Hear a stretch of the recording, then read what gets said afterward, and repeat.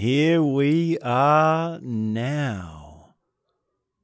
Welcome back again to the Andrew Lake Podcast. My name is Dosta, and today I'd like to talk about Osho active meditations.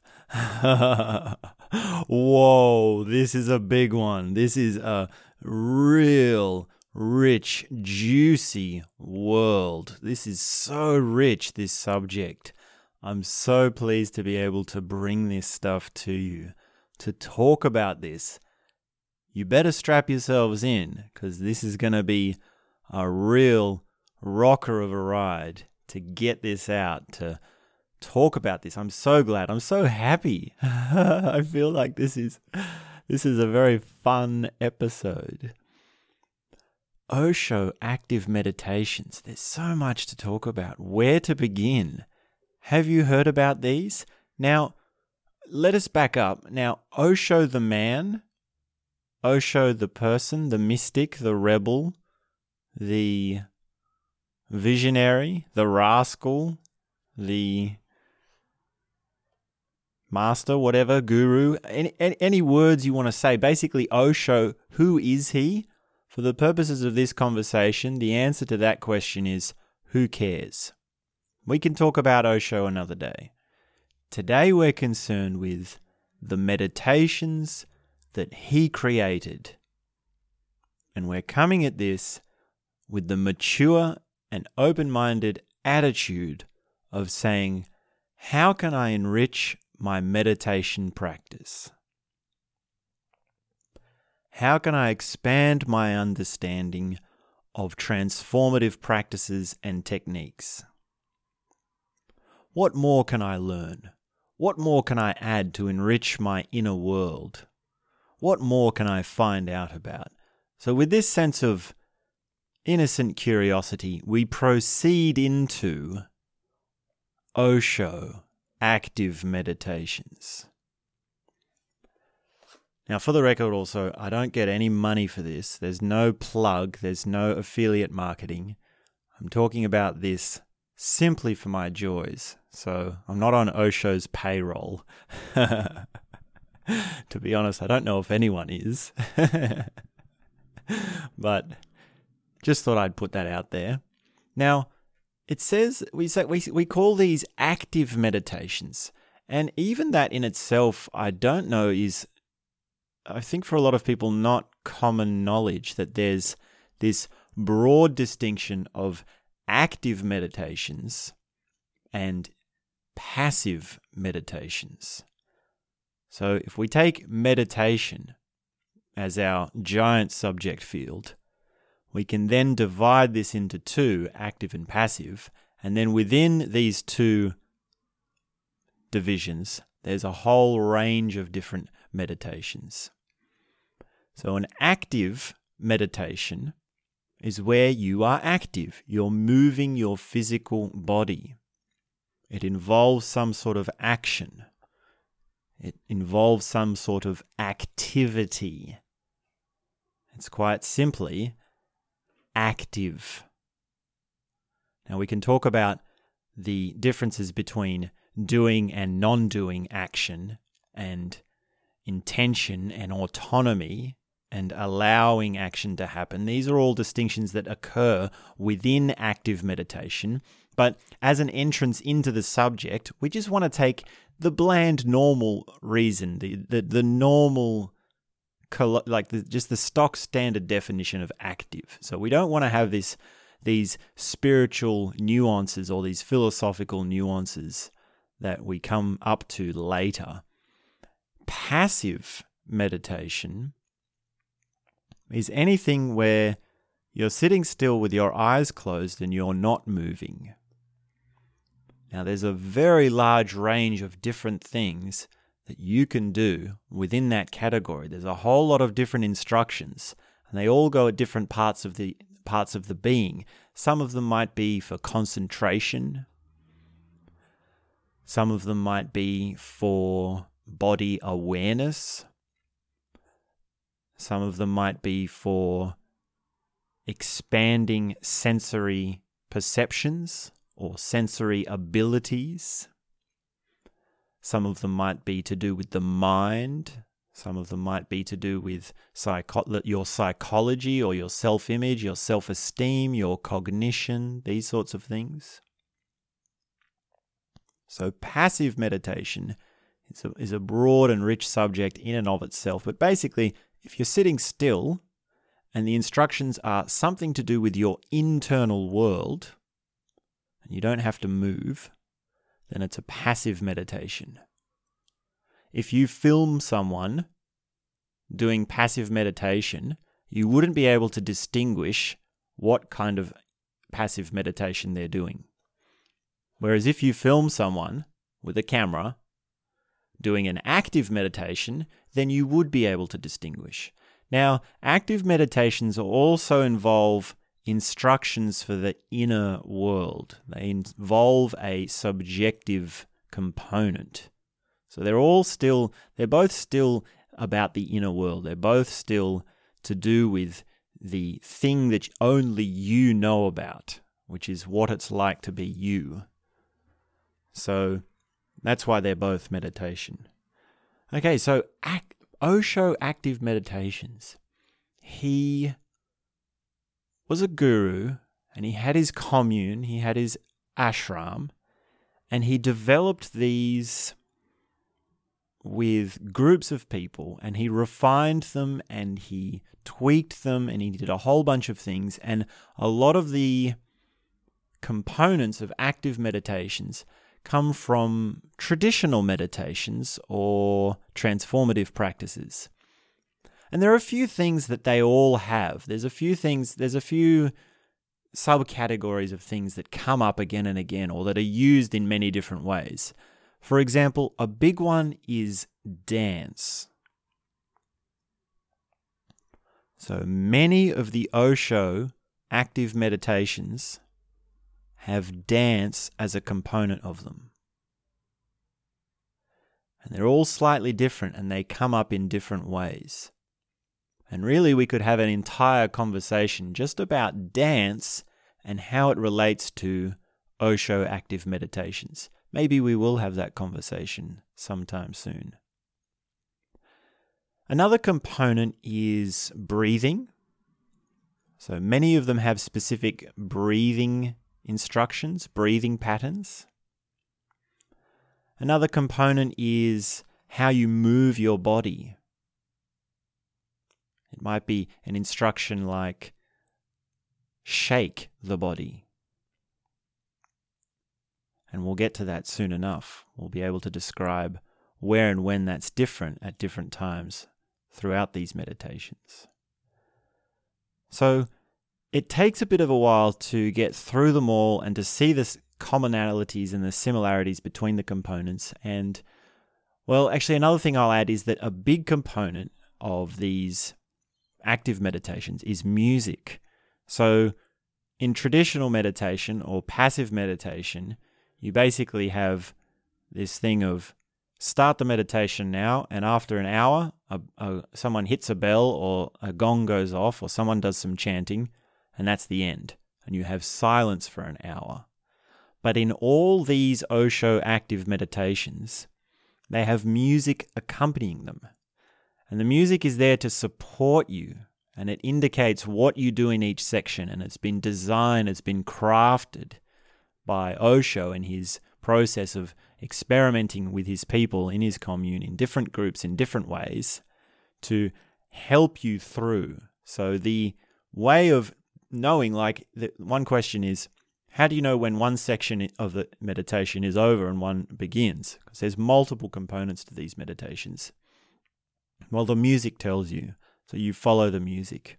Basically, what will happen is you go in to the meditation hall and they'll play the instruction video, and then someone will put the music on and the sound will tell you, and if there's enough people in the room, you can see what's going on for you to really get involved and really be clear about it.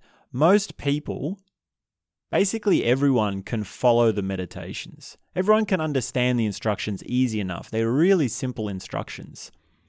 It might be the first or second time you do it, you're a bit unsure and you have to look around and scratch your head and maybe ask someone afterwards. But once you get the basic instructions, you know what it is and you can go through it. So it's not complicated. It's not like you're scratching your head, or what was stage 4, what was stage 5. It's usually pretty obvious.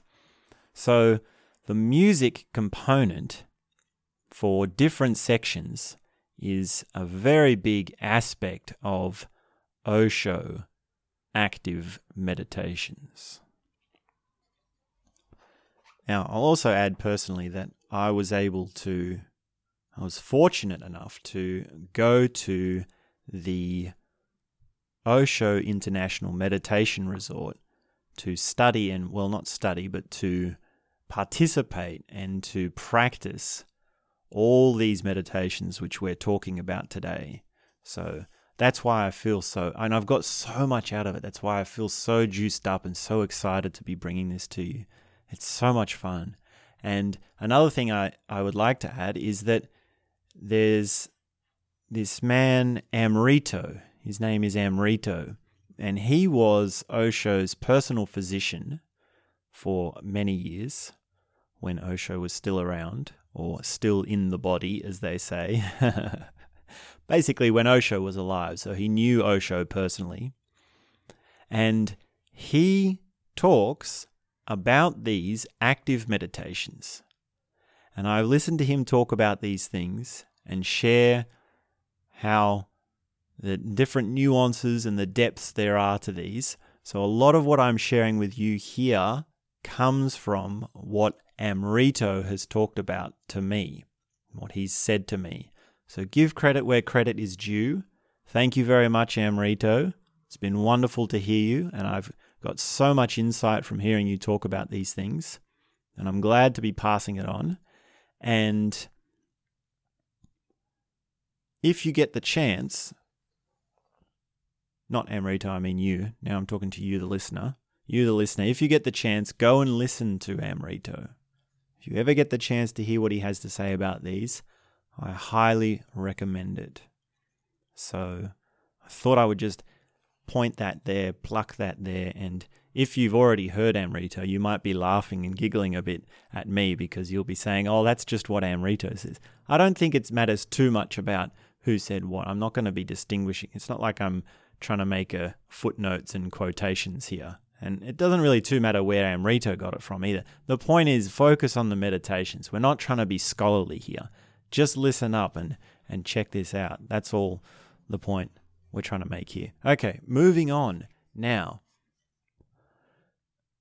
probably it is the most famous and the first Osho active meditation that you learn, if you start to learn these things or you take an interest in these things, is dynamic meditation. Dynamic meditation is his most powerful, or his most immediate, his most effective one. It's the one that, if you're going to learn anything about Osho active meditations, you'll learn this one.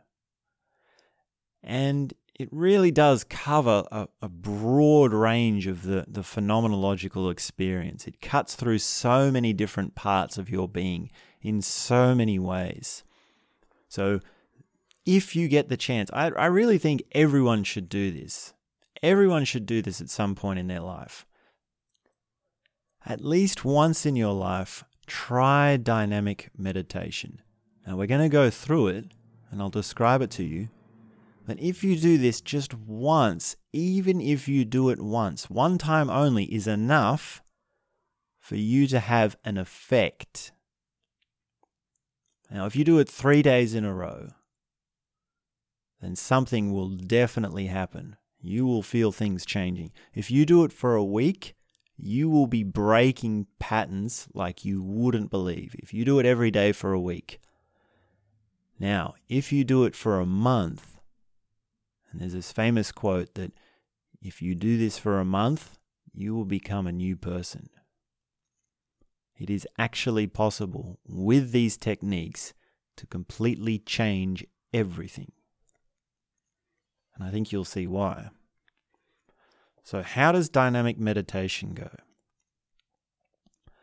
This meditation has 5 stages.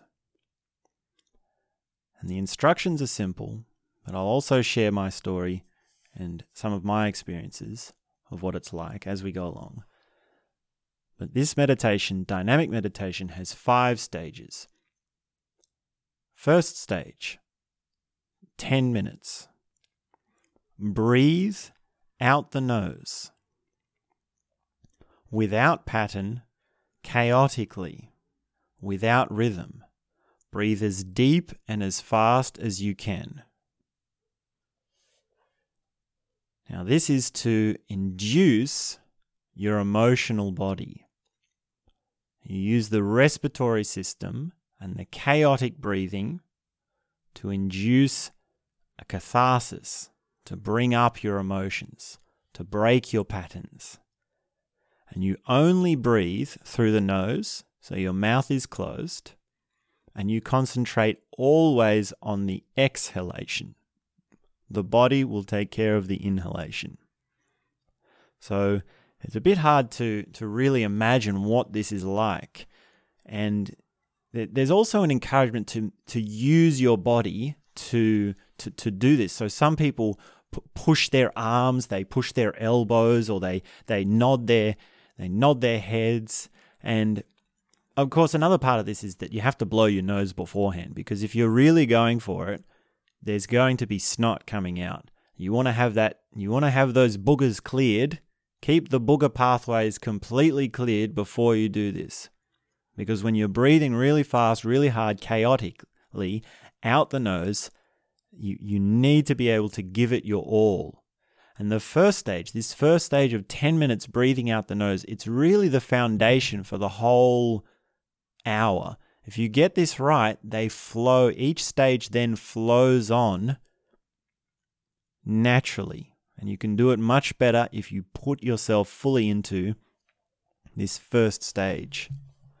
Second stage, 10 minutes. Explode. Let go of everything. Scream, shout, jump, kick, cry, throw yourself around. Just let everything out and throw out all of your emotions. Go completely mad. Now, this is so beautiful. This is so wonderful. For 10 minutes in your life, at least once you can go wild. You can let yourself go. Now, the other component of this meditation is that you remain a witness. You remain aware of what you're doing. So when you go mad, you consciously go mad. You're choosing to go into this. Which means this is brilliant. This is so good, because this opens up the difference between your behavior and what's happening with your body and you. This is what's born. The thing that is seeing what's happening, the thing that is having the experience, and how the body is moving within the experience. Now, when you do dynamic meditation in a big hall with 300 people, or however many people, this is an amazing moment. There is nothing quite like the sound of 300 people going absolutely apeshit. They're losing it. And they're doing all sorts of things. They're screaming, they're pulling clothes, they're jumping around, they're on the floor, they're rolling, they're squirming.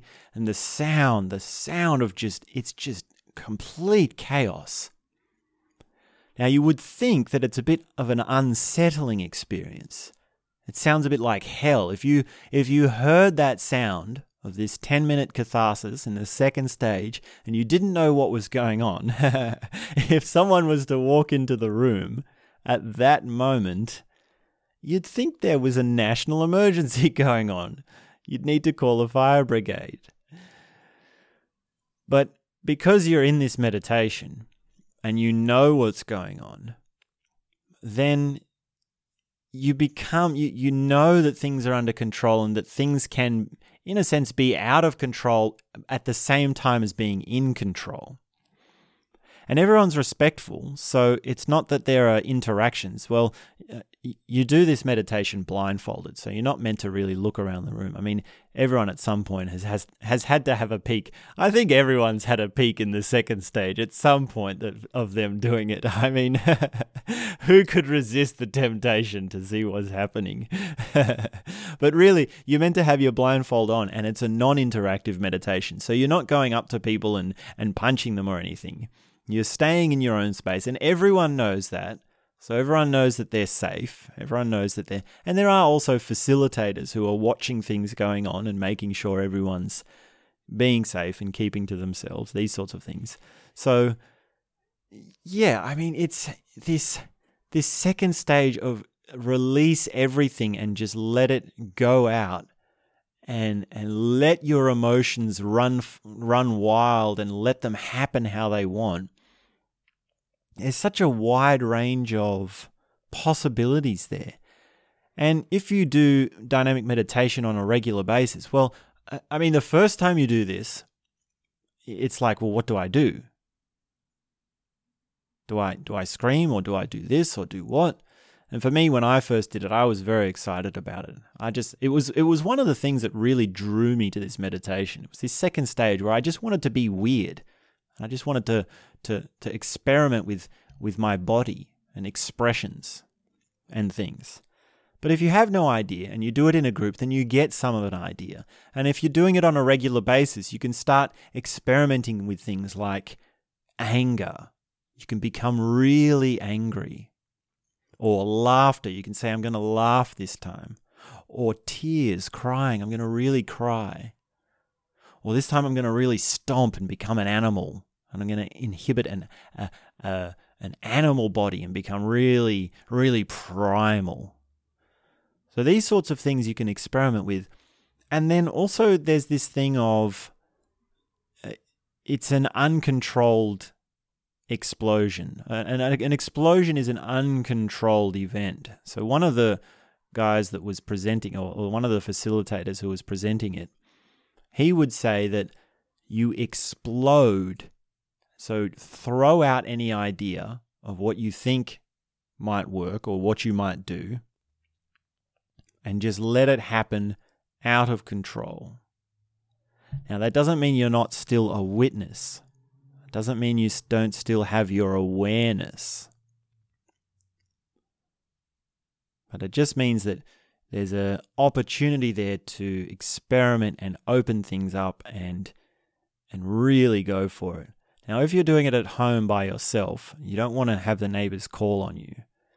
So, and I mean, the music is on when you hear the music, it's very loud and it's this fast drum beat. So, and there's these big gong hits and things. So the chaos of the music helps support you to go for it. But if you're doing it at home, it's not quite the same as doing it in a group. You can really let loose if you do it in a group. Now, the wonderful thing about this as an effect, as an after effect, let's say, for example, you've been doing dynamic meditation and you did anger in the second stage. And this was what was coming up. This is what you were expressing, what you were throwing out.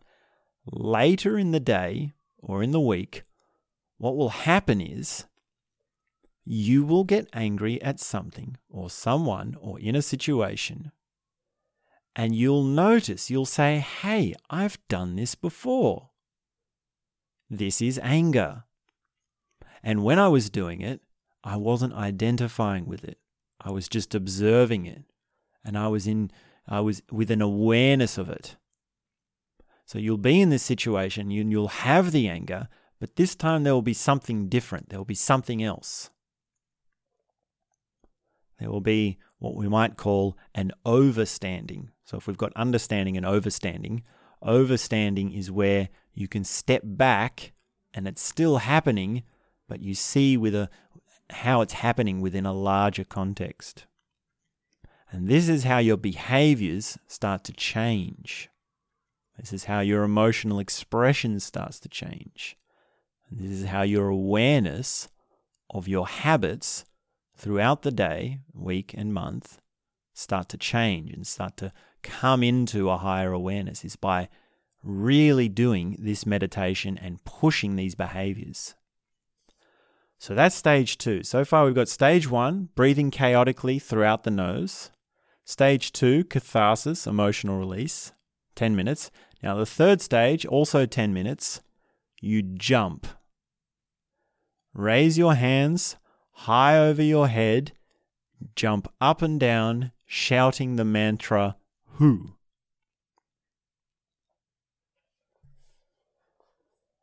Now this is a very important stage to get right after the catharsis. And that's because the catharsis is chaotic and unstable. So this Hu jumping, this jumping up and down, bouncing on the feet, is for grounding. It's for bringing you back to your center.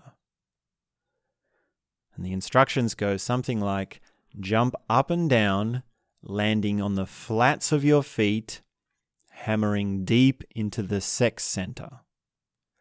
Now this mantra, Hu, Hu, this sound, when you make that sound with your mouth, Hu, like this, there's a shape to the mouth and there's a place it comes from in the throat and also in the chest and in the gut.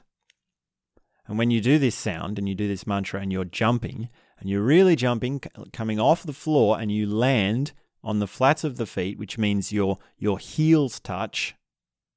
So you actually go down and push. So it's not bouncing on the toes, it's bouncing all the way down to the flats of the foot. Then that hit on the heel shakes the bones, it shakes deep into your core. And if you're really pushing down, it goes into the sex center, which is that point, that dot, right between your bum and your organ. Right between your sex organ and your bum, there's this little point there. And if you're really jumping and hammering down into that point, then the Hu will come from there. And some people, there's always someone who wants to demonstrate this, which is how you really do the Hu. Like there's this sort of this culture of, they really know how to do the Hu jumping or do they not? Like this. So there's a bit of a spiritual practice pride or one-upmanship sort of going on there. Look out for that. But if you're really getting into it, it's this Hu.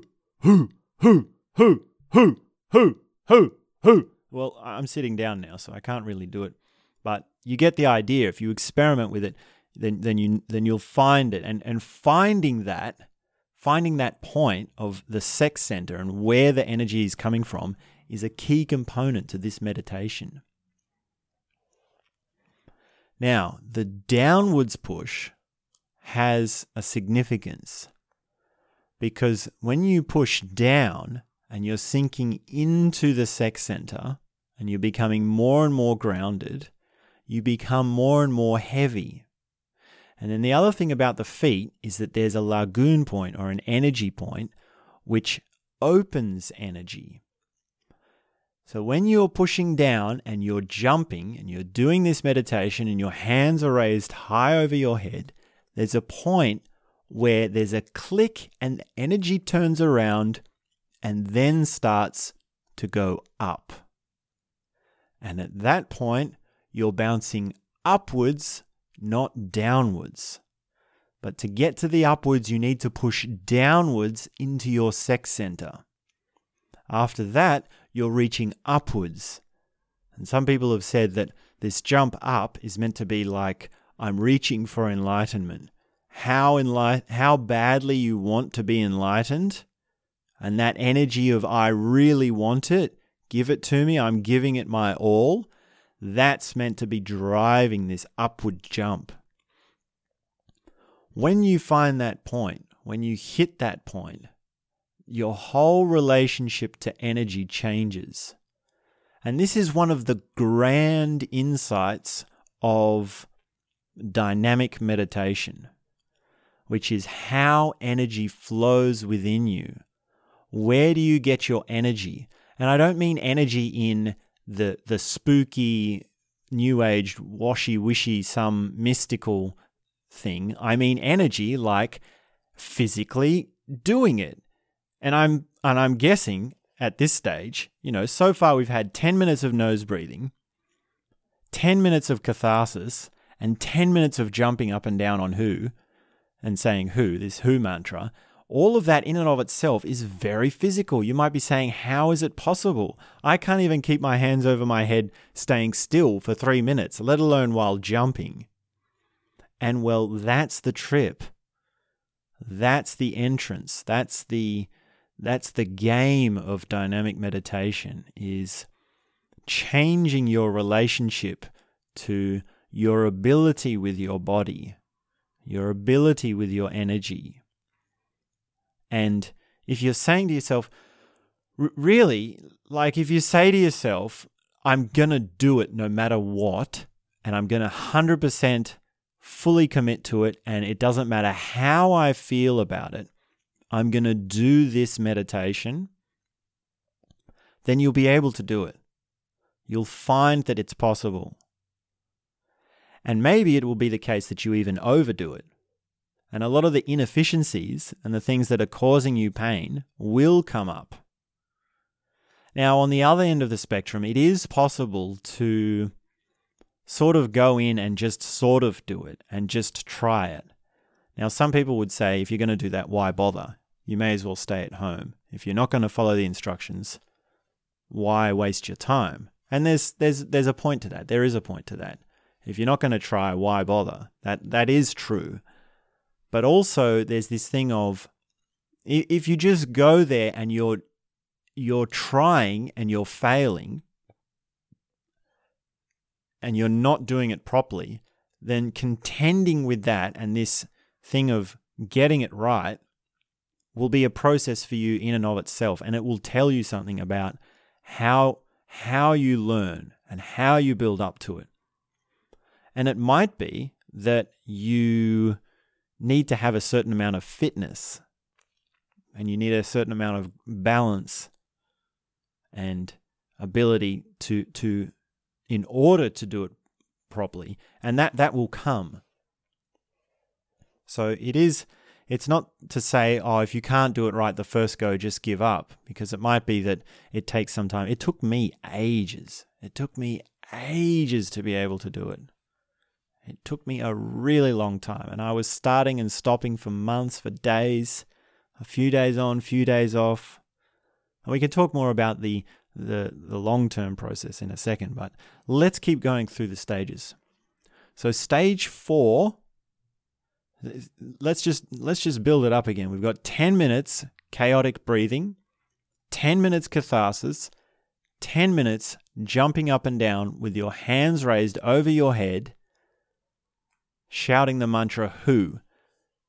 Your body, your emotional system, your respiratory system, it's all your sex system, your sexual energy, all of it has been pulverized. It's going at 1,000,000 miles an hour. It's a steam train in top gear.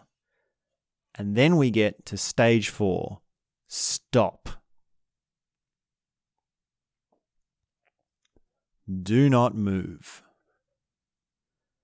In whatever position you find yourself, you stay there still as a statue.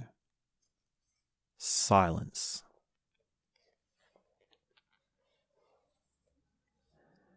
This stage is 15 minutes. And if you really go for it in the first 3 stages, then something magical happens in the 4th stage. Your sexual energy, your flowing energy, and your mind, it all comes to a climax. And the instructions say, don't move, don't cough, don't scratch your nose. Any movement at all, and the effort will be lost. You stay there, and no matter what, you do not move. And it really is a good way to break into this thing of no thought. If you don't know what it's like to not have thoughts, try this meditation. Because your mind will be doing all sorts of things in these first 3 stages. It has no idea how to keep up with this, no idea what to do. And then you simply stop on the 4th stage and it gives up. And then there's also the thing of, well, can you really hold your arms over your head? Now, when it comes to, it's like holding your arms over your head. When it comes to that, the world is divided into 2 types of people. The people that know about energy and the people that don't. If you're standing there with your hands over your head and you're trying to hold them there with muscle, it will be torture for you. It will be near impossible, unless you have massive muscles. I mean, you can build muscle by doing that. But the strength required to do that perfectly still for 15 minutes, it's quite surprising. But if you're using energy and you're relaxing and allowing the shape to be there, then it's quite easy for you to stand with your hands over your head. It can be easy. It can even be a releasing of tension. Now, if you do Tai Chi or Qigong or any of these body forms and you learn about these shapes, then you understand exactly what this 4th stage is like. Stillness, shape of the body. The physical body is a statue, but inside everything is flowing. And at the same time, you've got this witness, which is perfectly calm and at peace. 5th stage, 15 minutes. Celebrate. Dance and move your body in any which way you feel. Now, music comes on, it's soft music, and then it builds into more of a dance sort of thing. And it's a very nice song. It's very nice and very cheerful. And it's the celebration of the energy, and it's the integrating of all that's happened, all the flowing and all the parts. They all come together into this natural dance. Now, how you dance in that last section, it's really, it opens up so much, because for one thing, you're dancing by yourself with your blindfold on, so you don't have to worry about how other people are looking at you or anything like that, which is what you normally do when you dance. But then you've also got these other stages beforehand. You've got these other processes beforehand, these steps which are all parts of different systems. You've got, like I was saying, you've got respiratory system, emotional center, sex center, and then your silence, and then you're coming all together with the dance. So it'll be a very different kind of dance to what you normally do.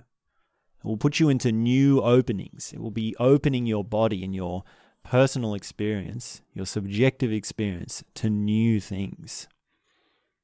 So that's basically the stages of dynamic meditation.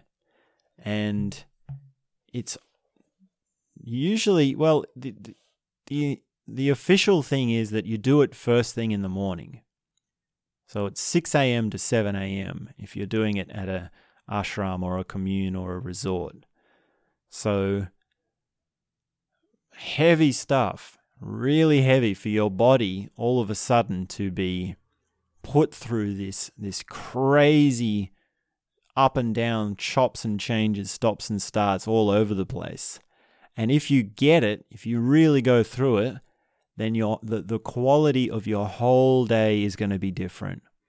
The spring in your step, the lightness of your movements, they have this celebration sort of quality. Like the thing of the dance celebration at the end, it's meant to, for me, it merges into the way I walk out of the meditation. And the line is blurred between that dance and how I go about the rest of my day. So, and the instructions even say, carry your aliveness with you throughout the day. So starting the day with dynamic meditation, it can, and doing the energy transformations, really understanding the changes in energy, it can give you energy for your whole day. It can give you, pardon me, it can give you this upness, this flowingness. You feel so energized from it. So it might be that you're thinking, oh, after this meditation, I would be exhausted. I would need to rest. But, well, as you go through it, if you do it for some time, then that's part of the learning. Like learning the capabilities and the abilities of how your body works is part of it. But really, if you're doing it right and you're doing it regularly, then it's giving you energy. And that's the difference. That's how you know you get the difference. Does something take energy or does it give energy? And dynamic meditation gives energy. So the longest I did dynamic meditation for was 45 days in a row. And I'd been spending a few months of doing dynamic meditation on and off, and I'd do, maybe 7 days, 10 days or so, or a couple of days on and off. And I said to myself, okay, this time I'm really going to go for it. I'm going to say a full 45 days, no matter what. And every single day, no matter what, I did it. And I'd already done a lot of the work beforehand. So evening out these patterns of my subjective experience and the resistances was a lot easier, but it still showed me how that happens. Now, the resistance goes something like this. Say you do dynamic meditation the first day and you think, wow, that was great. I love this. Then you do it the second day and then you think, wow, this is great. I can do it. And then you do it the third day and then you crash and you say, oh, I'm giving it too much. It's too physical. It's too hard. You get to the fourth day and you say, I need a day off. I need to rest. Now, pushing through that and you say, no, I am going to go on the fourth day. And then you go and then it's terrible and you can't really do it properly. You do a half-assed attempt. You're really bad at it. And you have no energy to give it. And then the fifth day, the sixth day, another thing might happen.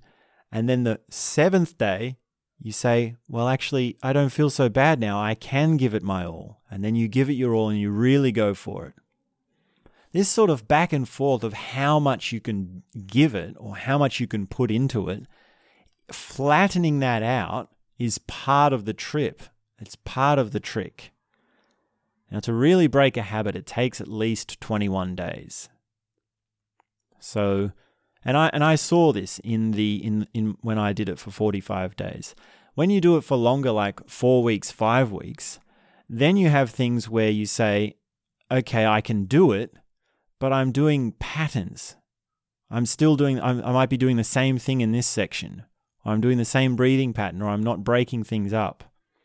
So you really have to search and dig deeper and deeper and push into different things and sincerely explore all the different avenues of your inner being to really keep it going. So there was one man there at the resort who'd been doing it every day for 3 years. And I couldn't believe it. And he was an older man. And there's something in the humility or the humbleness of being like, well, this guy can do it. What's wrong with you? Why can't you do it? It's just your mind that's telling you can't do it, when really you can. You're a lot more fit and you're a lot more strong than this person. And somehow he can do it. Now there's funny things with that, which is, the opposite of that is, well, everyone does have their capabilities. Maybe you can't do it. So but that's part of the trip. That's part of to be in a group, to have people around who are, quite frankly, just better at meditation than you. And in this case, they're better at Osho active meditations, more experienced. Then they bring you along. They suck you up to their level. They draw you towards them. So it's one thing to do meditation in your room by yourself and contend with your own limitations and these sorts of things which are isolated. But to go to a community and to have yourself contrasted to them and to be walking around, to walk out of the meditation hall and to see the spring in everyone's steps, to see the sparkle in their eyes, the openness in their face, then it's like, wow, this is my turn. I need to step up. I need to really get what it is that I'm obviously not getting. It's obvious that it works. When you do it in a group, then it becomes clear to you that it's not the meditation, it's you. It's up to you to get it right. So that's a little bit of my experience. And then the other thing about the who jumping, which I'll add, was I did this phase where I did who jumping for 20 minutes during another meditation. So it had a 20-minute section, and in that it has a dancing option, and I decided to do who jumping. So I was doing 10 minutes who jumping in the morning and then 20 minutes in the evening. Now, if you want to be able to do 10 minutes of who jumping with your arms raised over your head, that one, and you find it too hard, well, a way to make 10 minutes easy is to do it for 20 minutes. And the thing about sexual energy is when you're bouncing into it, you're awakening it. So it can make you really, really horny. It can make you really sexually active. And so there was this couple of days there where I was doing dynamic meditation and this evening who jumping. So it was half an hour a day of jumping. And on the fourth day, the fourth night, I couldn't sleep at all because I had a massive machinery active, very active machinery. And I just had this massive hard on for 6 hours straight. And I was just like, wow, this is driving me crazy. So beware that when you awaken your energy, you'll be surprised at how much there is. And it might be even that there's an abundance to it. So, and then also this difference between sexual energy and just, say, worker energy or energy of moving your body. That's learning that is different. Learning that is part of the process. So awakening your sexual energy is the same as awakening your aliveness. And if you have nowhere to direct your sexual energy, then it might be that you need lots of actions. You need to have a lot of work. You need to be doing something. So I definitely wouldn't recommend just doing who jumping by yourself and then going off to a whole bunch of passive meditation. Maybe that will drive you crazy. I don't know. I guess everyone's different and we're all up for different experiments, but I just thought I'd share that this massive amount of energy is there, and when you first open it up, it can be very abundant. So this is a bit of a tangent, but while we're talking about sex, if you've got a partner, a sexual partner, and you're doing these meditations, then things really open up big for you.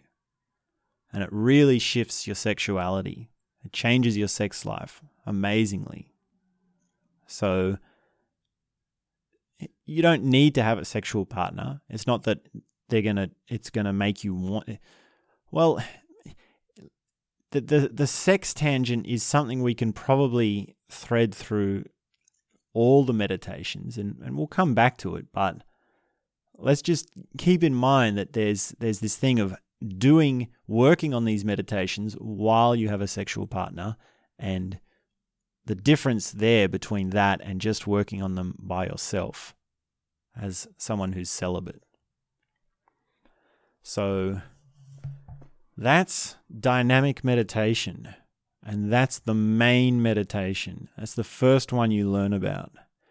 And I think everyone at some point in their life should try it at least a couple of times, because there's so much to get out of it. And the experience, the feeling, your sense of what it's like to be you is what changes.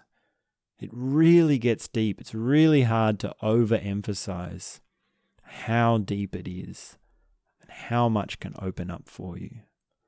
So that's dynamic meditation.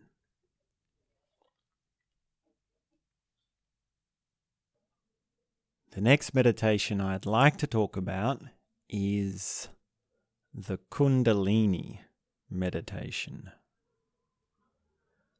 And this is typically done at around 4 o'clock in the afternoon. And the idea here is that you do it after work to help settle you down, to help shake off the day, to smooth out all the things that happened throughout the day. This meditation has 4 stages. They're 15 minutes each. In the first stage, you shake. Now the shaking, you stand and you shake. The instructions are to allow the shaking. And this is meant to get at the non-doing action. You are letting the action happen. And to do this, what you do, you basically start, as it were, at the sex center. So this point down between your bum and your organ, you shake it, and you can just give it a little bit of a shaking to start. But what will happen is if your body is relaxed and you're open to it, then this strange thing will occur where you start to shake without doing it. Your body will be doing the shaking. Something else will be doing the shaking. Now, Kundalini energy, there's a lot of talk about Kundalini in all sorts of spiritual fields and meditative practices. There are Kundalini meditations, and there are Kundalini awakenings, and there is Kundalini yoga. So there's a lot of different ideas about and different approaches to it.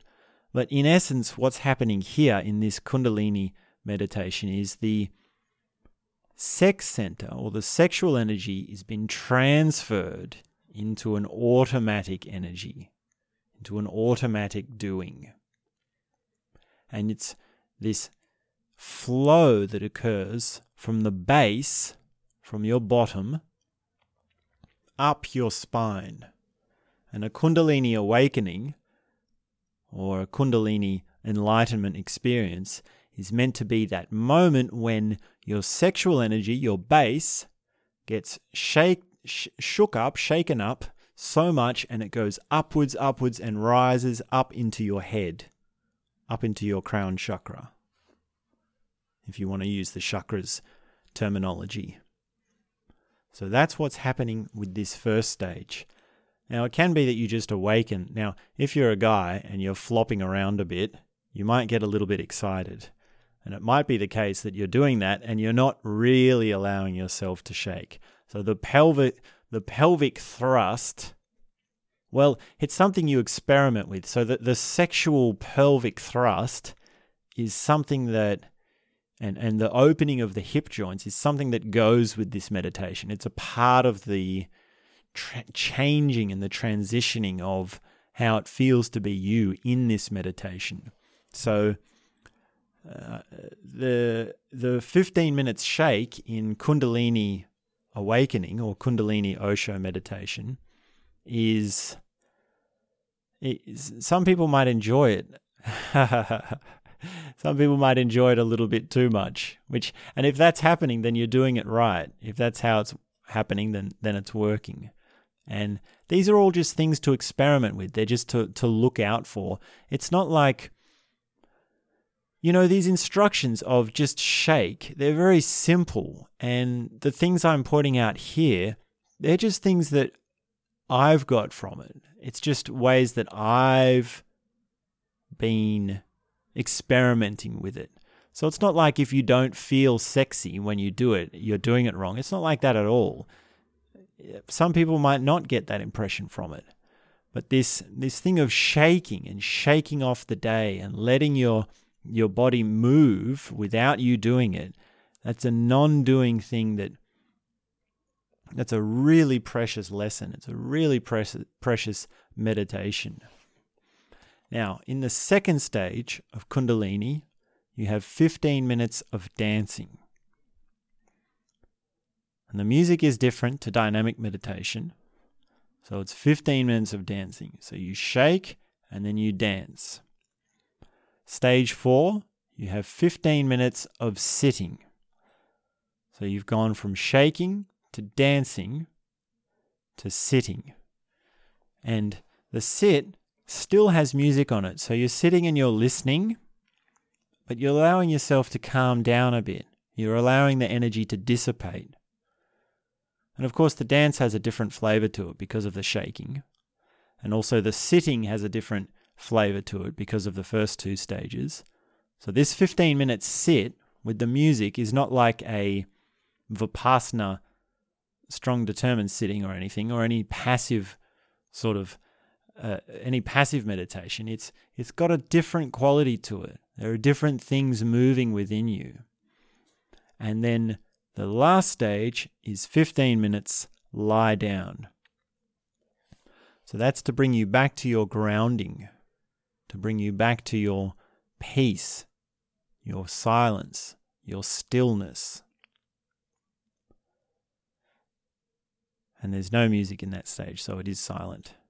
So the arc of Kundalini meditation is to open up the energy and then bring them out and then to come back down. Now, these two meditations of dynamic meditation and Kundalini meditation, they were invented in one sense to prepare you for the passive meditations. And one way Amrito talked about it was that if the Buddha came back today and he saw the world that we were in, he would invent something different to Vipassana. This is not Buddhist meditation. Because Buddhist meditation or traditional meditations were invented in a very different world. Now we have different attention spans, different bodily gratifications, different cultural conditionings, different emotional profiles. And we need something that's going to break in big time to our personal, subjective experience. Now, normally, if you take a modern person and you just put them straight into a passive meditation, they can't do it. Their mind goes mad. Their attention span spazzes out. It's all over the place. It's hell. It's this crazy internal experience. There's stress. There's all these addictions, all these not even hard addictions, but subtle addictions, like being addicted to looking at a screen. Now, these meditations, these active meditations, dynamic meditation, Kundalini meditation, they're designed to break that up, to tear away these patterns, to open up the subjective experience, and then to prepare you and to lull you into active meditation, lull you into passive meditation. So Kundalini gives you a taste of what's that's like. Kundalini has this arc of shaking and then dancing, and then you sit quietly and then you lay down quietly.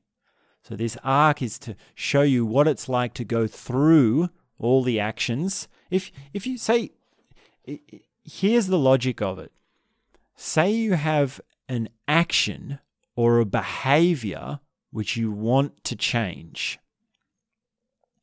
Now, initially, when we want to change a behavior or an action, we say, I will vow never to do that again. I promise not to do it. Under any circumstances, I will not do that action. And of course, that doesn't work because you can't watch yourself 24/7 because you haven't practiced watching yourself, and the action sneaks up on you. It's not that you have the action. So you fall off and you do it. But here's the logic of the active meditations. Let's say this thing you want to do, the things you want to change, this behavior that you don't like, let's give you free range and let's make you do it. And let's make you really do it. In fact, you want to overdo it. You want to exaggerate it. You want to do it big time. And when you do it, you go into it consciously and you watch it and you be aware that you're choosing to do this. And in that way, you can learn what it's like to have the behavior without the behavior having you. So, doing passive meditation straight off the bat for the modern man is not advised. And a meditation technique really needs to have, you basically want it to have an immediate effect. If you're doing a meditation and after 3 days it hasn't changed something or opened up something for you, either you're doing it wrong or it's not powerful enough. And these active meditations are designed for the modern man. They're designed for, well, and I say man, I mean the women as well. So the modern human being. So that's where these arcs and these shapes are coming from. Now, there was something else I wanted to add about these in relation to Vipassana. Because in a sense, dynamic meditation achieves what Vipassana achieves, but in much shorter time. So in Vipassana, if you do a 10-day course, there's a handful of core components to it. One is watch the breath. 2 is allow your emotions to come up or to let things come up, the surgery, as it might be called. And then 3 is the healing or the coming out of it and the celebration, the coming into a peace. Now, dynamic meditation does that straight away. It has all those 3 things because it has watch the breath. Well, you're forced to watch the breath because you have to do chaotic breathing in the first stage. And then you have your emotional release. You force yourself into it. And then you have your celebration. So these meditations are modern things which are for the modern human condition. And we really need it. We need something powerful, something that will break you up, break apart your experience. So dynamic meditation, 6 a.m., Kundalini meditation, 4 p.m., and then there is this is the third of the staples of the Osho meditations, and this is the evening meeting. So these 3 is the 3-prong approach. And if you do a course or something during the day, then it's dynamic in the morning, course all day, Kundalini in the afternoon, evening meeting in the evening. So evening meeting is usually 6:30, 7 o'clock, something like this. And it's got quite a few stages, so we'll go through them. But it's the final one. And in a sense, the evening meeting has elements from all the Osho meditations, like dance and listening and gibberish and these sorts of things, and stop exercises. So that stop in the 4th stage of dynamic meditation, there's a few of these in the evening meeting. So these are the sections for evening meeting. And this is to be done in the white robe. So it's a bit more formal. It's a bit more like we are enlightened sort of vibe going on. So, evening meeting. You go in, set up your meditation stool or seat or mat or whatever, and then the music starts up and you've got 20 minutes of dance celebration. And it says a wild celebration of dance. This wildness, it's meant to be crazy. You're really meant to go for it. Dance with everything that you've got. And Osho says the more total you go into that dance, the more you give it, the more quiet you will be when you get to the listening stage. Now, the music is there for supporting. It's a celebration sort of dancing drum beat. And I was even playing drums for some of these while I was there. So it's really fun to have everyone come together and to see them. And it's also non-interactive. So you do stay in your own space and you don't call out, you don't make noises. But during this dance, there's a stop exercise, which is the drummer does this drum roll and hits the cymbal and the band stops. And at that point, everyone shouts out, Osho, and they call it out. Now, it's on the surface, it looks like, well, is he the cult leader or are we here to worship him? No, that's not what's going on. Originally, what this used to be was Yahoo.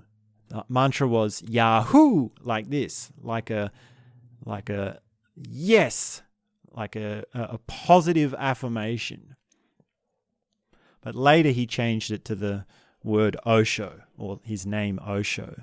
And it's not about him. It's about just this sincerity to how do I put this into words?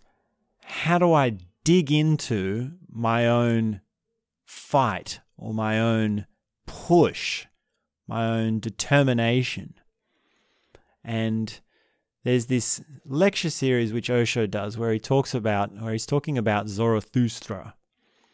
And one of the things Zarathustra was talking about was the lion's roar. So this jump and this ooh is meant to be what Zarathustra is talking about when he says the lion's roar, the real lion's roar. And, well, actually, this is a bit of a tangent, but we can go down this way if you like for a bit. I remember listening to this.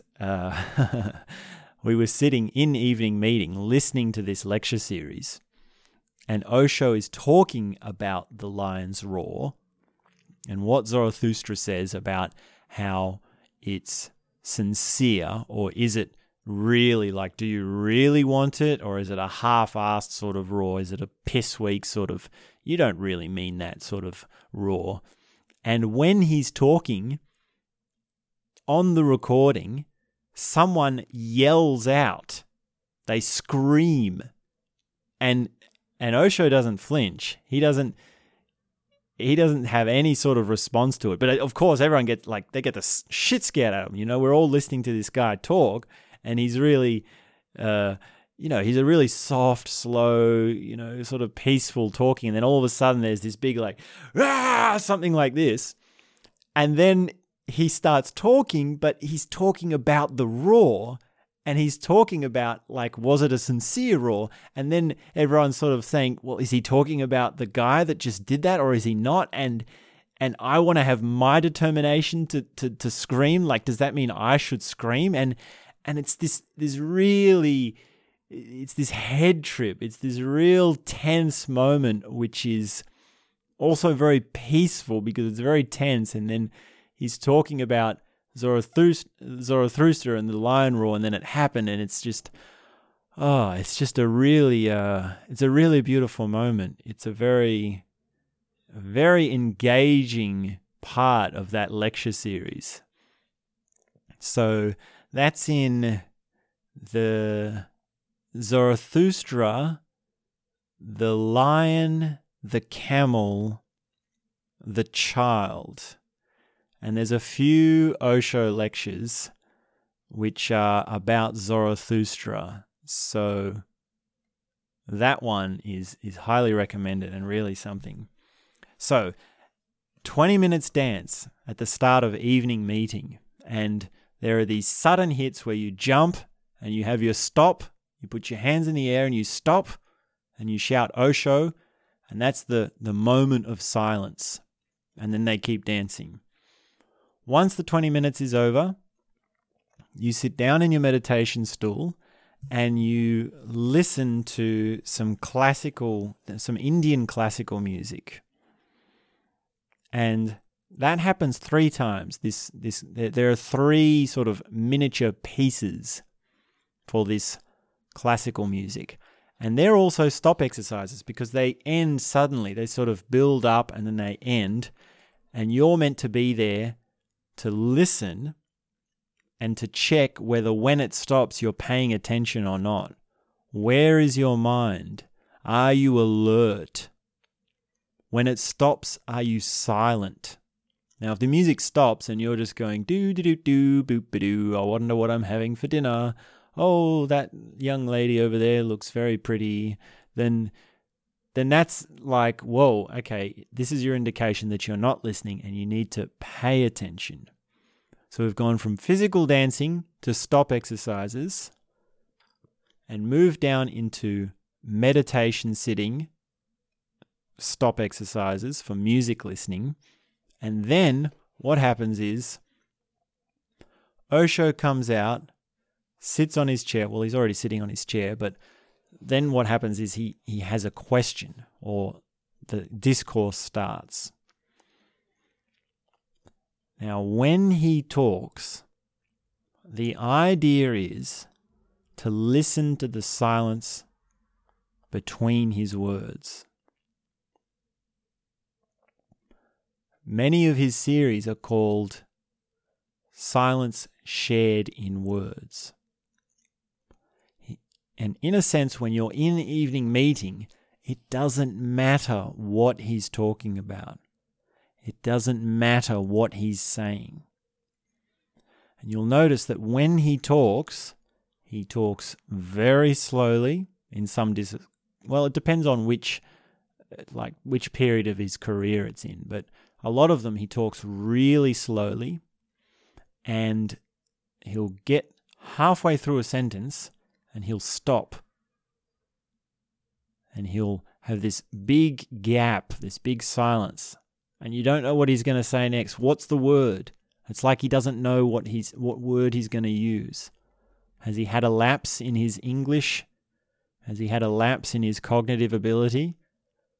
No, he's spontaneously doing a stop exercise.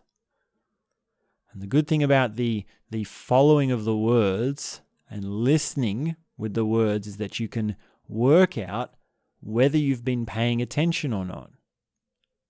You can work out whether you've been silent or not. Have you actually been listening to him? Is it his voice that's happening for you? Or are you just full of your own thoughts? You're full of your own opinions. Now, he talks about so many different things. There's such a wide range in terms of the content.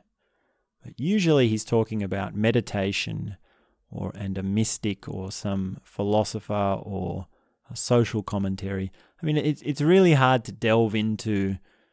It's really hard to summarize the content of his words in just a few words because there's so many things he talked about. But one component of it is the pushing of the buttons. So he's going to stir you up. He's going to challenge your beliefs, or he's going to say something. He's going to say a joke at the expense of someone you admire, or he's going to be doing something and you'll have a reaction. And sometimes the I mean, sometimes he does it just on purpose, just to stir people up. But the reaction, the watching of the reaction, is on you. So in this meditative environment, you are to watch yourself. You are to watch whether you're empty. You're to watch whether you're listening. And Amrita has a funny way of saying it, which is that you are to watch the listener. And if he tells this funny story, if you say, okay, we're going to go to this person, we're going to go and listen, and we're going to go watch this person speak, then no one bats an eyelid. It's like, oh, well, you're going to watch Osho speak. You're watching a talk. But if you say, oh, I'm going to watch the listener, then they say, what does that mean? What's that all about? How does that make sense? But that's the idea here. It's got nothing to do with Osho. It's to do with your meditative practice and your inner ability to be empty, to be silent. And if you're really empty and you're really following every word he's saying, when he gets to the certain point and he stops, you'll have that moment of silence. And you'll be able to experience silence.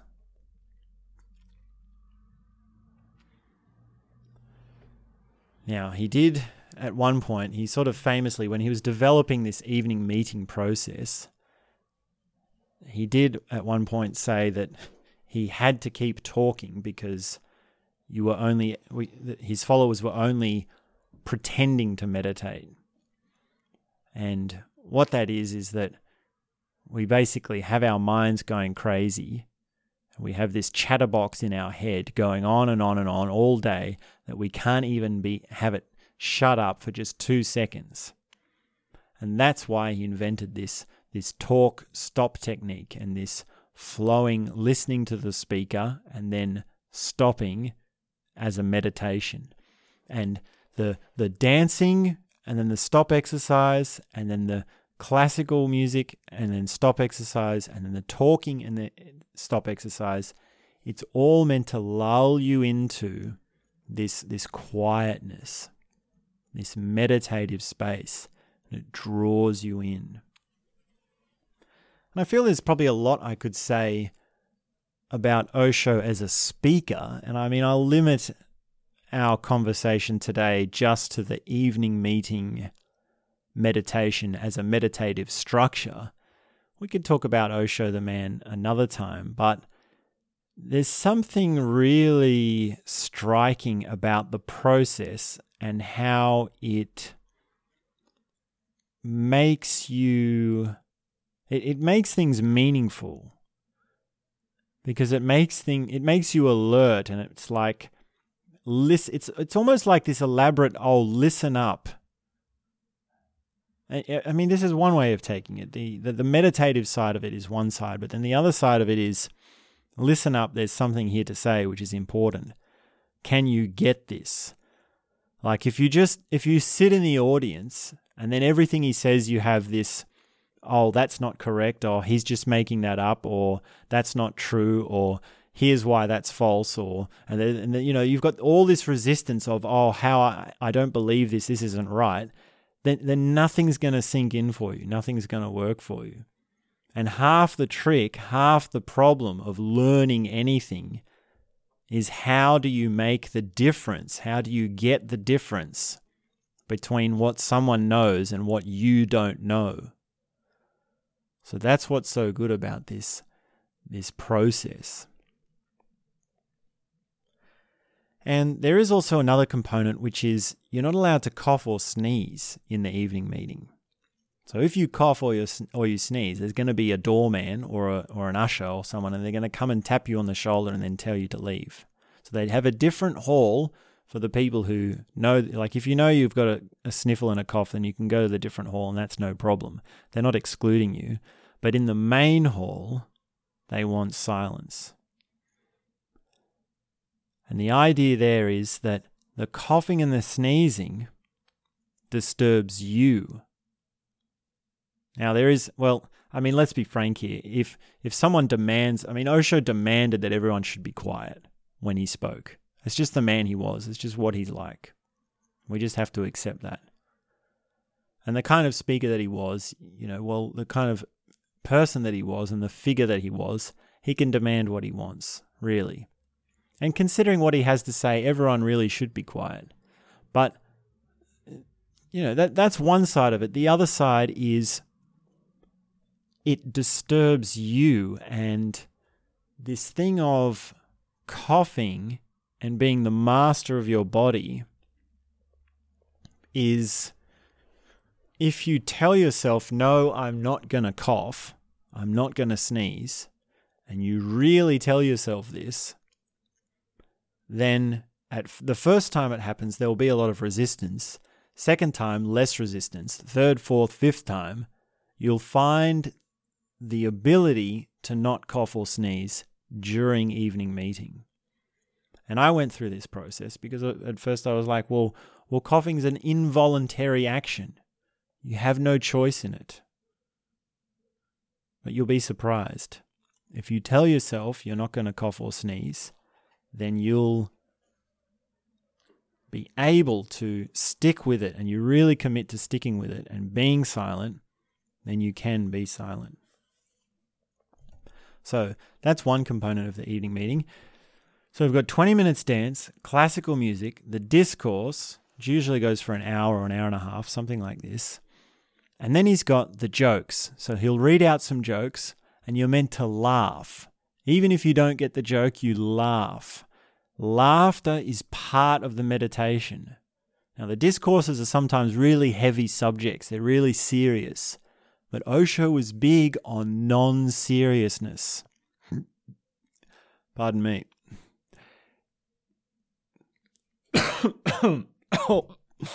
I just coughed. I'm going to get thrown out of evening meeting. Now, the playfulness, what was I talking about? The jokes are for, so you have this heavy, not all the discourses are heavy, but sometimes they are. Coming back to a playfulness and a lightheartedness is one of the pinnacles or the points of all the Osho active meditations and meditative therapies. So he tells a couple of jokes. We laugh, even if we don't know what the joke means, or if the recording quality is bad, then we just laugh anyway.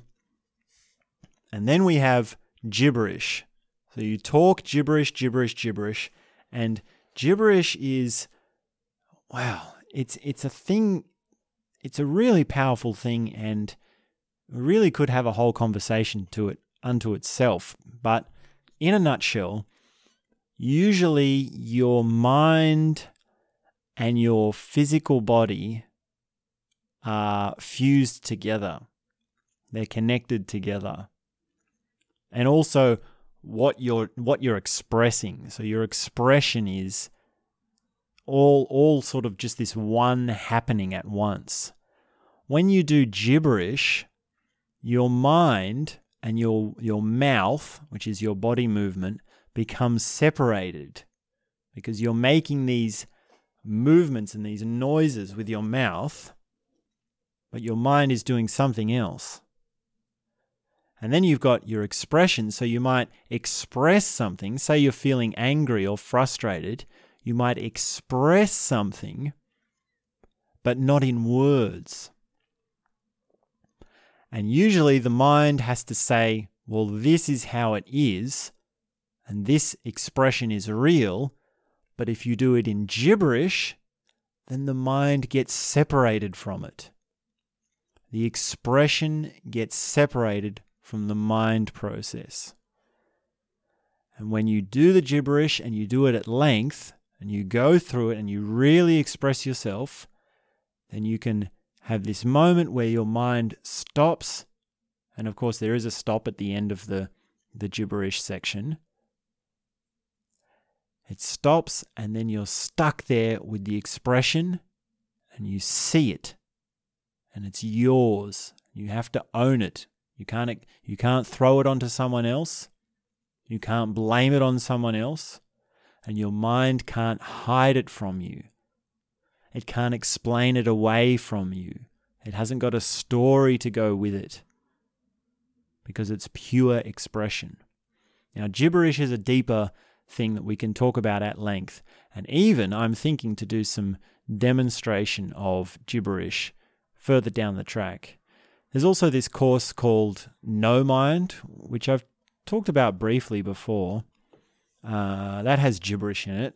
And then there's also the gibberish meditation. So there's an active meditation where there are a few different sections where gibberish is involved. So there's the gibberish, and then the next stage of evening meeting is the let go. So there's a drum beat. Someone hits the drum, boom, and you die. You fall down flat on the floor, and you die. You let go as if it is your end. And then there's this Osho guided, it's sort of a small guided meditation of releasing yourself and stepping back into the oneness of existence. You experience what we call the Buddha experience, or you become a one Buddha. The whole consciousness melts all together.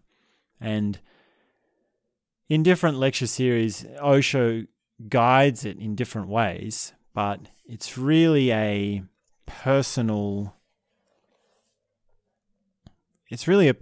journey. And the let go meditation is also it's like stop exercises and dance and gibberish. They're deeper things within of themselves, and it's just that here he's decided to string this together in this order. And the let go, after all the different parts, it's all been building to that moment. So you've been able to have your stop exercises, go into your silence, have your laughter, have your gibberish, differentiate the parts of your being, and then die and let go. And that's the peak of evening meeting. And then, of course, the last stage is there's a drum beat. You come back to life. You sit for a few moments to bring what you've learnt in the let go back to where you are. And then Osho says, okay, Manisha, can we celebrate the 10,000 Buddhas? And she says, yes, Osho. And then everyone dances and there's a celebration. And the end dance is only a short one. It's usually only 4 or 5 minutes long. So they start and they end with dancing. So that's evening meeting. And yeah, there's a lot of stages to that. What is it? So 20 minutes dance, sitting with classical music, discourse, jokes, gibberish, let go, dance. What's that, like 1, 2, 3, 4, 5, 6, like 7 or 8? I don't know. Something like that. 7 or 8 sections. And you do it in a big hall with everyone. So it's easy to know what stage comes after what. So yeah. And then the other big one is work as meditation. So you can go, if you're studying these meditations at a resort or an ashram, you work from 9 a.m. to 4 p.m. 7 days a week. And if you combine that with dynamic meditation 6 a.m., Kundalini 4 p.m., evening meeting 6:30, you have a full day of active meditation. And there were people that were there that were doing this every single day. And if you really want to dig deep, and there was a time even when I was doing this, there was a period when I did this for, how long would it have been for? It would have been, I probably did swimming instead of Kundalini when I was working there. So if you replace that, then it would have been like 3 weeks, doing this for 3 weeks straight. And I sort of did it on and off as well. So I did a variety of things. I also did morning classes. So there was one lady there who'd do this, plus she would do the nighttime meditation at 9:30 at night after evening meeting, and also the passive meditation between dynamic meditation and work. So you've got, what's that, like 1, 2, 3, 4, 5. That's like 12 hours a day or more of active meditation. And you'd think that they'd be exhausted, but it's just like trying to do dynamic meditation every day. After a certain point, the energy switches. And this lady who was doing this, she did it every single day for months. And every time I saw her, she had a spring in her step. She'd walk pretty fast. Sometimes she'd have to run to get to the different meditations on time. Like if one goes over time, and you really got to get there, it might be that you're running around constantly, nonstop. And she was an older lady too. And she had the spark. She had the look, the meditator's glow. You know what the meditator's glow is? Do you know how to see that in someone? It's like every time I looked at her, she had this smile and this twinkle in her eye. This beautiful thing. So that as a map or a blueprint for hardcore transformative practice is a really deep way to get freaky and for really to have things change fast. You do this process, you do this sort of schedule for 10 days in a row, and so many things are going to open up for you. So many things will change. And it's really hard to quantify them because they're all personal. It's to do with your mind. It's to do with your feelings. It's to do with your body. Everyone responds differently in different ways to these things. So it really is amazing to have these core Osho meditations. Now, these are only the core ones. There's probably... Now, they run every day if you go to an Osho resort. And then the other one that happens every day is Nada Brahma. So Nada Brahma is 30 minutes of humming, 15 minutes of hand energy circles, and then 15 minutes of lay down. And that's to do with energy as well, but it's a lot more passive. You're not moving so much. And then another one is Vipassana. So Osho, he sort of tried to turn Vipassana into an active meditation. I mean, it's still a passive meditation, but it's just 2 stages. So 45 minutes of sitting, watching the breath, and then 15 minutes of walking, conscious walking. So in a sense, he's turned it into an active meditation, but it's not the... I feel he's not got the point of Vipassana. He doesn't bring something new to Vipassana. He actually dilutes it down and it loses something. Vipassana as a process works in and of itself, and it needs to stay pure. I am a Vipassana purist, in a sense. Don't mess with Vipassana because it works well how it works. And Osho has sort of he's just taken the name, really. He hasn't... Vipassana meditation for Osho is not really Vipassana. It's not actually what Vipassana is. So he's just taken the name and some of the ideas. And a lot of these meditations, some of these meditations, if you go back to the original form of it, or where he's taken it, like from Sufism, or from Buddhism, or from these sorts of things, these sorts of traditions, then you can see that he's really just modernizing it. And in some cases, it's better. And then in other cases, like in Vipassana, there's still more to be learned. So you can't learn everything there is to know about you can't learn everything there is to know about meditation just by studying Osho active meditations. So, but it does give a good way. So, yeah, that's what I'll say. I mean, we could talk about Vipassana at another time. And I have spoken about that before. I've got an episode where I share my personal experiences of Vipassana, of a 10-day Vipassana retreat. So, some of the other meditations that Osho has. One is whirling meditation, which involves a centering circling. Another one is no dimensions meditations. So that's also a centering exercise, and that involves this hand movement where you push out and then you step. It's sort of like a synchronized dance.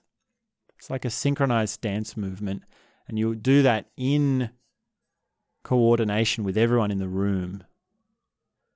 And that one really does something because the music and the beat and the breathing happens at a tempo which slowly increases. And it's just complicated enough that you have to concentrate on it. So it's not instructions which are so difficult that it's very hard to do. It's actually very easy to do, but it's not so easy that you can just tune out and go thinking about other things. You have to remain present with your body. So no dimensions is really good for remaining present with how it feels to be in your body. And that's a very valuable thing to learn. That's quite rare that you have something where you have to always be concentrating on what it's like to be in your feeling, or to feel what it is to be you. So often we can get lost in thought and just carried away with ideas or thoughts or thinking. Then there is the mandala meditation. So that has an eye movement in it. And I've really enjoyed that one a lot of times. That's also got running on the spot as an energy building thing. So sort of like the Hu jumping, the mandala running on the spot builds up the energy. And then you use that in different ways. It's channeled throughout the other sections. Then there's also Gaurashanka meditation. So that has this big breathing in the mouth section. And also it uses a strobe light. So you look at this light and it does things for your neurology. And then there's also chakra sounds meditation, and sort of the cousin of that is chakra breathing meditation.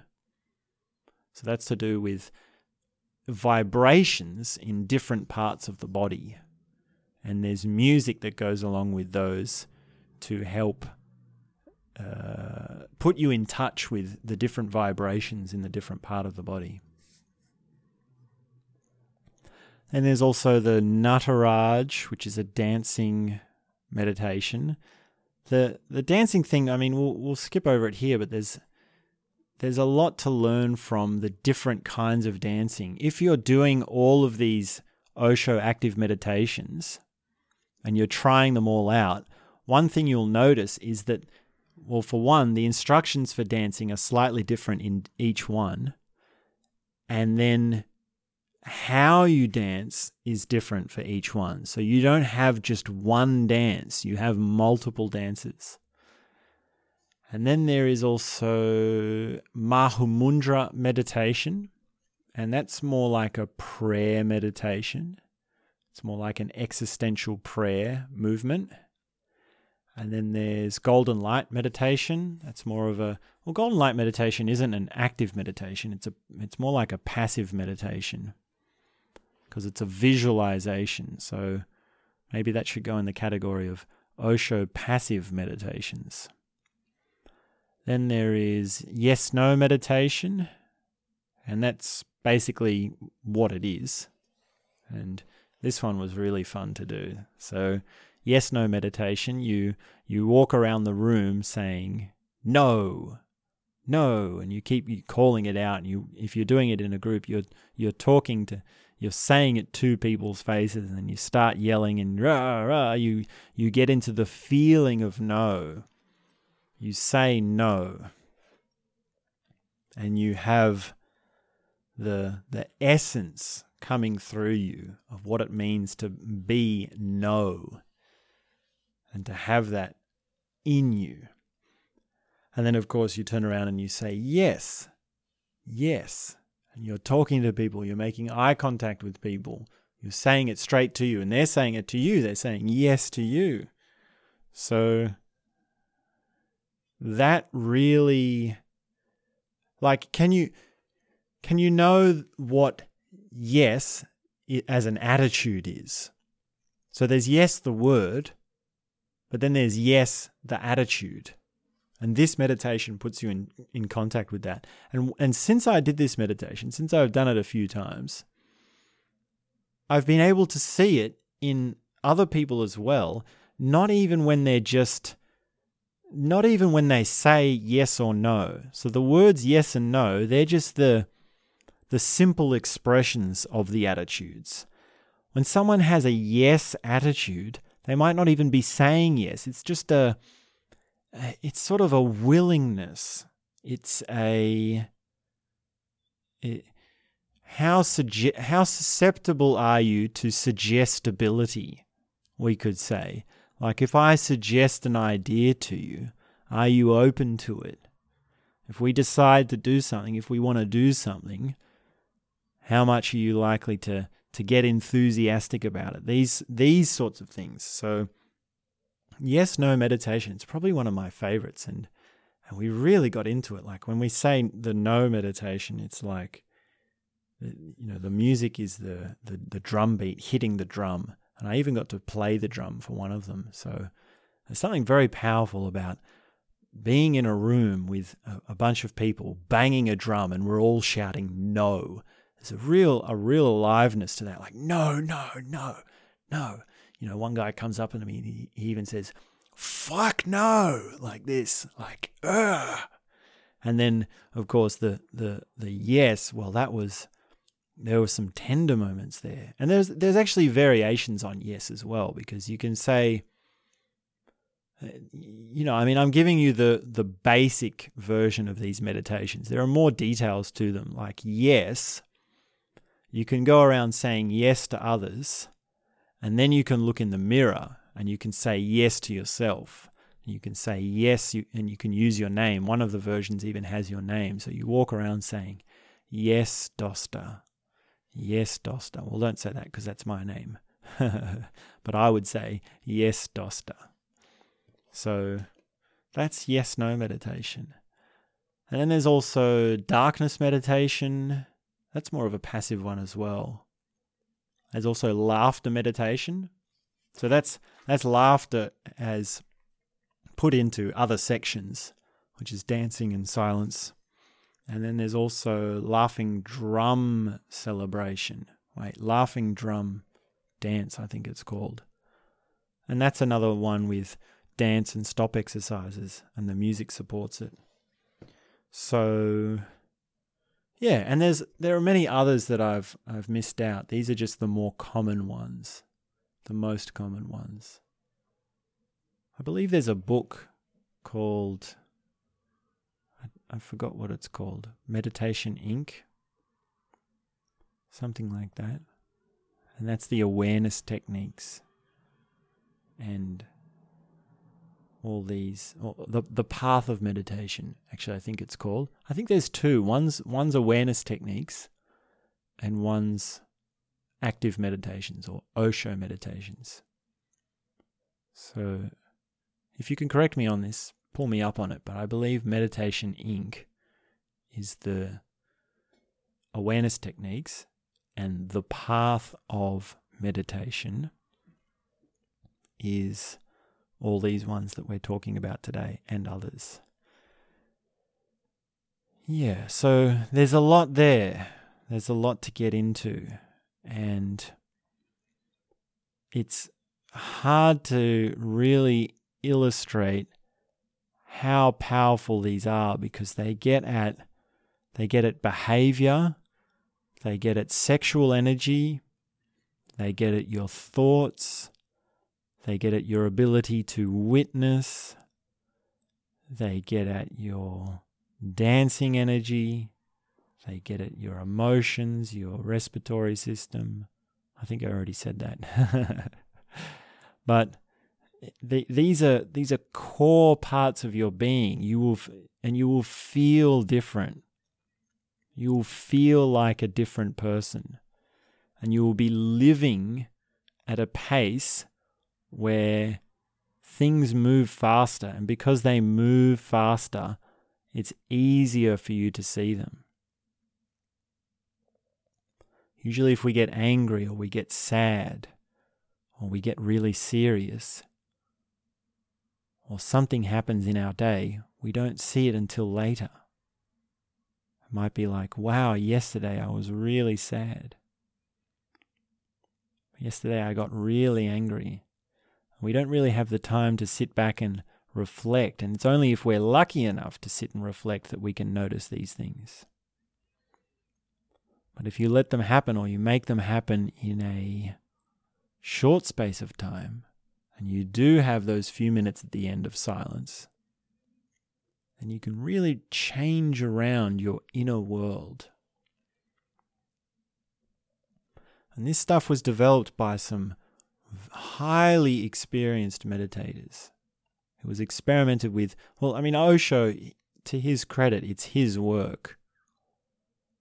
But he was doing this development and working these things out from a wide range and a wide depth of knowledge and experience. And it really is something to pay attention to. It's something that can open you up. Say to yourself now, at some point, I'm going to try these. At some point in my life, I'm going to do these. Whether you go to an Osho commune to try them or not, or you can, there's a good chance that there are Osho festivals in your city. There are these little festivals that happen every now and then. It might be Enlightenment Day or Death Day. So look it up for your local city. You can always find someone to gather with. And even you can try them at home yourself. Now, I believe you can download the music somewhere. If you track it down, I don't know where, but there will be a way to get the supporting music of the meditations. So do that if you're going to do it. And really say to yourself, look, I really want to try this. Because chances are if you're into meditation and you're trying different things, what you really want is a big hit. You want a peak experience. You want a breakthrough. And this is your quick-fire way to it. This is the way to do it. This is the thing, this is the guaranteed way, guaranteed to work. If you do these, there's no way about it. Something will happen. Now at the resort, the Osho International Meditation Resort, every month they have this, what they call the meditation intensive. And when they do that, it's 3 days long, and they do every single meditation every day. That means 6 a.m. dynamic meditation, 9 o'clock chakra sounds, 10:30 vipassana, 12 o'clock no dimensions meditation, 2:30 nada brahma, 4 o'clock kundalini, evening meeting, and then nighttime meditation, might be darkness meditation or Gaurashanka meditation. Now, after 3 days of that, and there's all different ones. You might do a different one at 12 o'clock each day or a different one at 9 o'clock. After 3 days of that, it's impossible. It's real. Like, I can't see how anyone could do that and not have something shift for them. There's no way you could go through that and not have it blatantly obvious to you what the effect is and what is starting to happen. Now, granted, it is just a start. It might just be something small. It might just be a relatively minor shift. But then also there's the chance that it is a major shift. It is a massive shift. And half the thing about shifts are, or breakthroughs are, is that you need to learn what they are because you don't even know what that is. You're trying to learn something that can't be put into words. So much we've talked about the beyond, or the things that can't be put into words, or higher values, or the personal experience. All these things that we always talk about on this podcast, on this channel, this is how you actually get at that. This is how it happens. This is designed specifically to put you in touch with that. And it's the most modern, most cutting edge, most advanced stuff that I have ever found. This is not to be taken lightly. It's to be very, well, see that's one of the funny things about how powerful it is, because it's not serious. It's so advanced that it's gone full circle. So many meditations are about being serious and about really digging yourself in, whereas with these ones, it's a little bit different. So, yeah, there's a lot there. This is a long episode.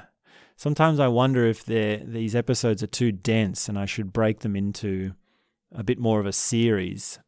And maybe I'll do that for some other techniques where there's a lot to them, because there's still avenues even within this, there are avenues we didn't fully explore, like gibberish, or the sexual energy, or the stop exercises, or dance, or even breathing exercises. You know, right there's 5 different things that have these vast amounts of knowledge to them, and these conceptual understandings and practices and different ins and outs and experiences. There's just so much there. There's just so much to learn, so much to find. And it's all such juicy stuff. It's so exciting. I can't wait till I do dynamic meditation again. It's going to give me so much. I just love it. Okay, so let's wrap it up. And if you've stayed with me this far, you've got a long attention span, maybe now slightly longer.